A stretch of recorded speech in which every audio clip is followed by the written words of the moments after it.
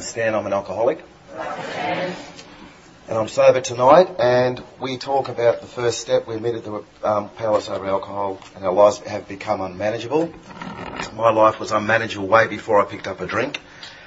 I was a 7-year-old little boy. I didn't pick up the drink, but my father did, and I lived with a father that was an alcoholic, mother, uncles, aunties, so I've seen a lot of things way before I picked it up.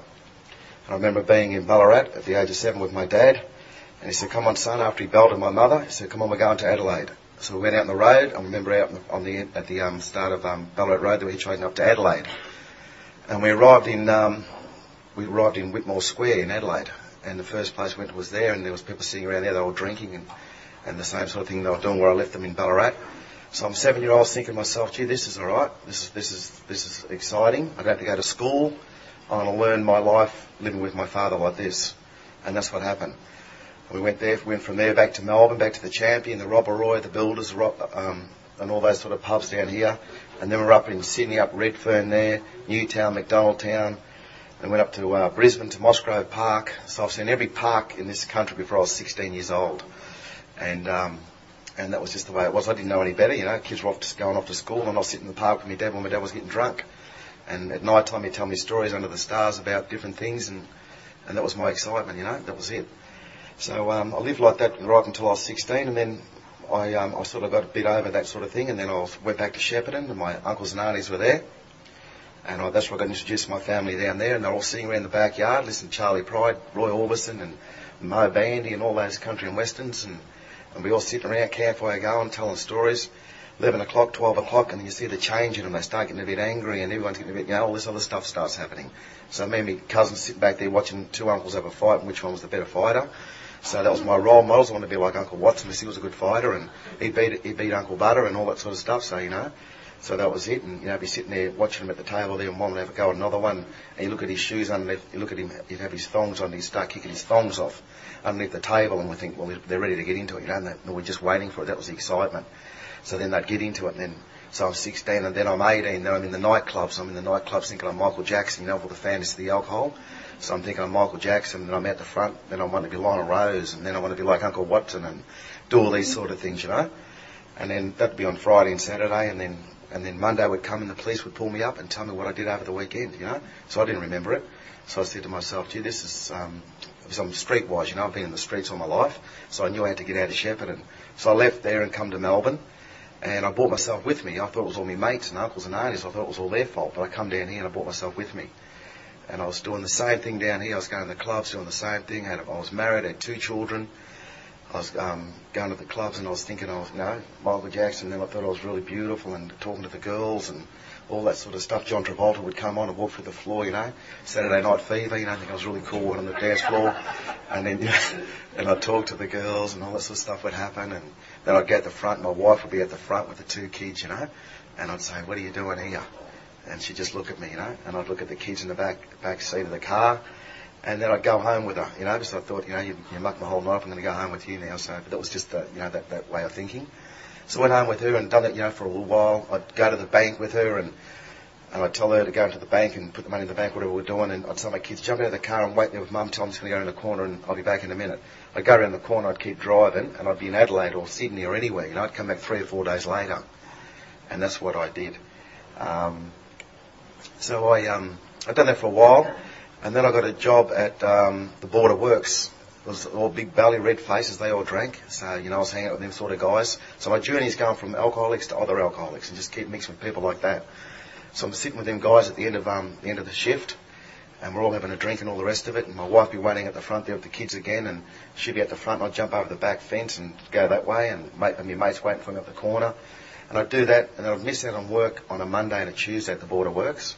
And there was a social worker there who said to me, do you want to go up to Fletcher's house? I said, what's that? He says, it's a place where people got problems with alcohol, and it's up in Beechworth. I said, well, do I have to go? He goes, we want to keep your job. I said, yeah, I'll go and check it out there, you know, I'll do it to keep him happy. So I went there, and that's when I got introduced to AA. I was sitting in that room when I was about 23, 24, and I heard people share, and I thought to myself, gee, this would have been good for my uncles and aunties, because I'm not an alcoholic. I'm only here to keep my job. So with that attitude, I left there, went back to the Border Works. 2 weeks later, I got sacked. It was very hard to get sacked by the Border Works, but I did. And then my journey led me to Galliamble.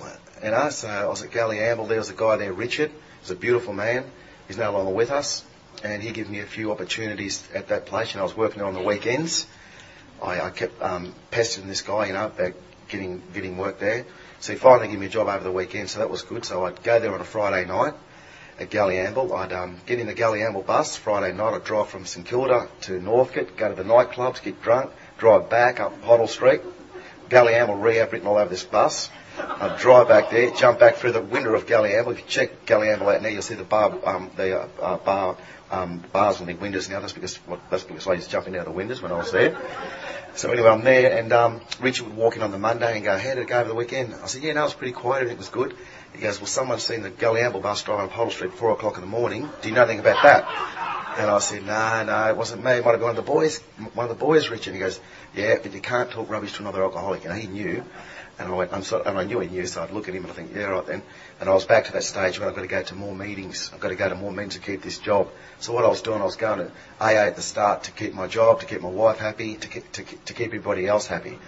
So I went to a meeting one day at St Francis Church. It was 1993, 5th of August 1993, after a couple of years in and out of AA, lying to myself, lying to other people, but really lying to myself, and missing the opportunity of what I've got today. So anyway, I got to that stage. I heard a guy there sharing about other things besides drinking. He was talking about all these other things, the gambling, the cheating, the lying, the thieving, all that sort of stuff. That was the environment that I come from. And I knew it was wrong, but I didn't really care. I just wanted to keep doing it. It was a lot easier. So I heard this guy share about this stuff, and I walked up to him at the end of the meeting, and I said, "Jack," this is talking about sugar and we're talking about Jackie, and he's talking about sugar and gambling and all this stuff. And I said, "Jack," because I heard him share, and I thought to myself, "Gee, this guy's got a lot of problems, so I better go and talk to him," but not realising that I had all these problems. That's why I was connected to this guy. So I've got a higher power that was leading me into these certain people. So I met up with him. I said, "Which meeting do you go to?" He goes, "I go to a meeting on the corner of Hoddle and Victoria Street on a Sunday night." So I went there on a Sunday after drinking on a Friday and a Saturday looking for sympathy, but you can't get it from this sort of a guy. It's too hard. And that's what I needed. He said to me, "Who do you think you are? You're only another grain of sand on the beach. Nobody's special. Get off your ass, go to more meetings." "How many meetings you do in a week?" I said, "I'm just going to this one on Sunday." He says, "You might as well save your tram ticket, but you're not cleaning that stuff out of your head. You need to fulfill it with the stuff that you can hear in AA. You need either medicine that's coming from alcoholics in AA and not from your bullshit mates that you come from." Straight up. And I went, "Fair enough." So I'm sitting in the meeting. Halfway through the meeting, I walked out of that meeting, and I was brought to my knees, and something was taken out of me.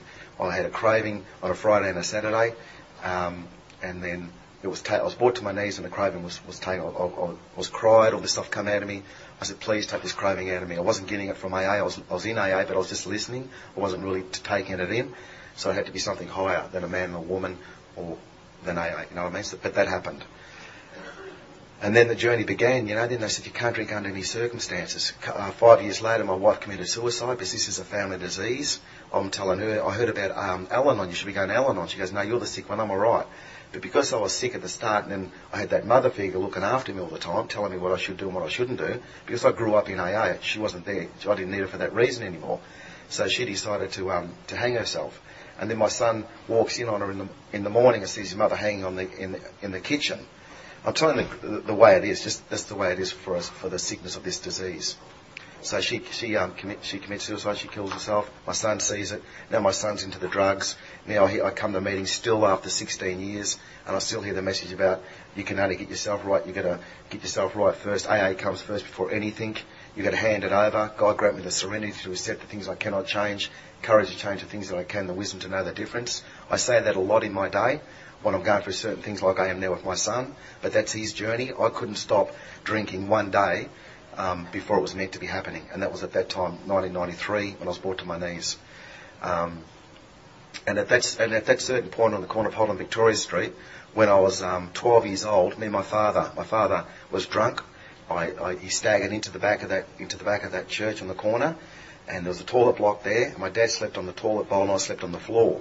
And in the morning at 9 o'clock, or 8 o'clock, you'd have these kids coming in. So I'm their age, walking out of that joint, and they're walking into school. And then, I say 30 years later, I'm getting sober at this place, at the same place. It's unbelievable. And I only realised it probably 1 or 2 years into being sober at this place. I'm thinking to myself, geez, sleep in that toilet. You know what I mean? It was amazing. But it's the way the journey is, and it was, and the reasons why I'm meant to be sober too, I've got a lot of uncles and aunties that don't live over 50 because the disease is riddled through the whole community of my people, where I come from. And now I've got cousins that are my age that are dying now, they're dying from they're starting to catch up to them now, into the drugs and the alcohol.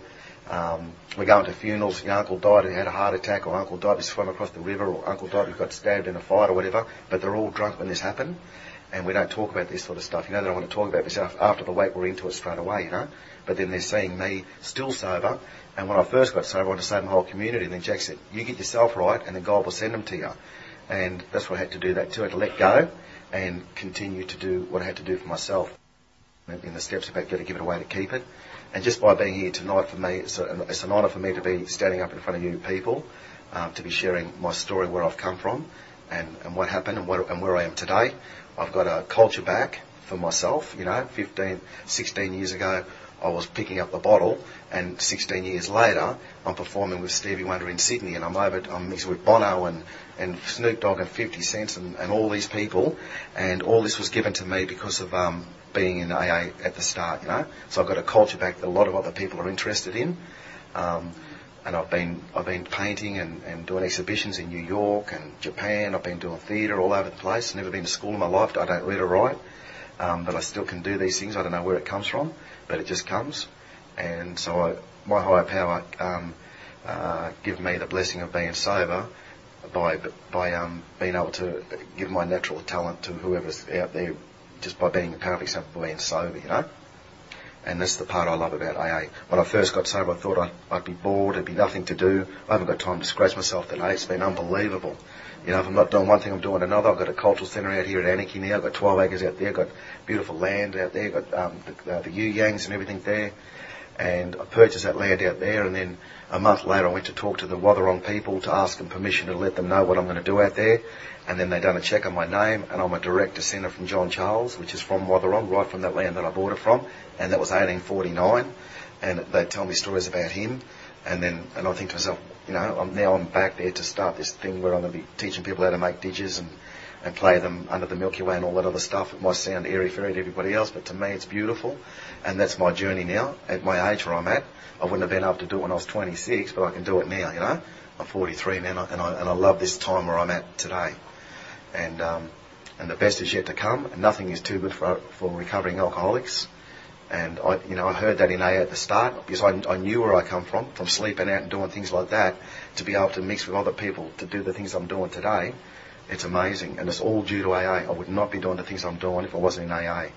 And I owe that all to you people, and I owe it to my higher power, and I owe it to my ancestors. Lots of things that are going on in my life today, and I've got to learn to let it go. I'm here for myself tonight because I'm here to share my experience, strength and hope with you people. And hopefully, like Lillian said, if it gets to one person, well then that's a good thing, And if that's all it is for me tonight, well then I'm in front, and I'm also sober. And I hope you all have a really good convention. And it's an honour for me to be here with you people tonight. So have a good convention. Thank you.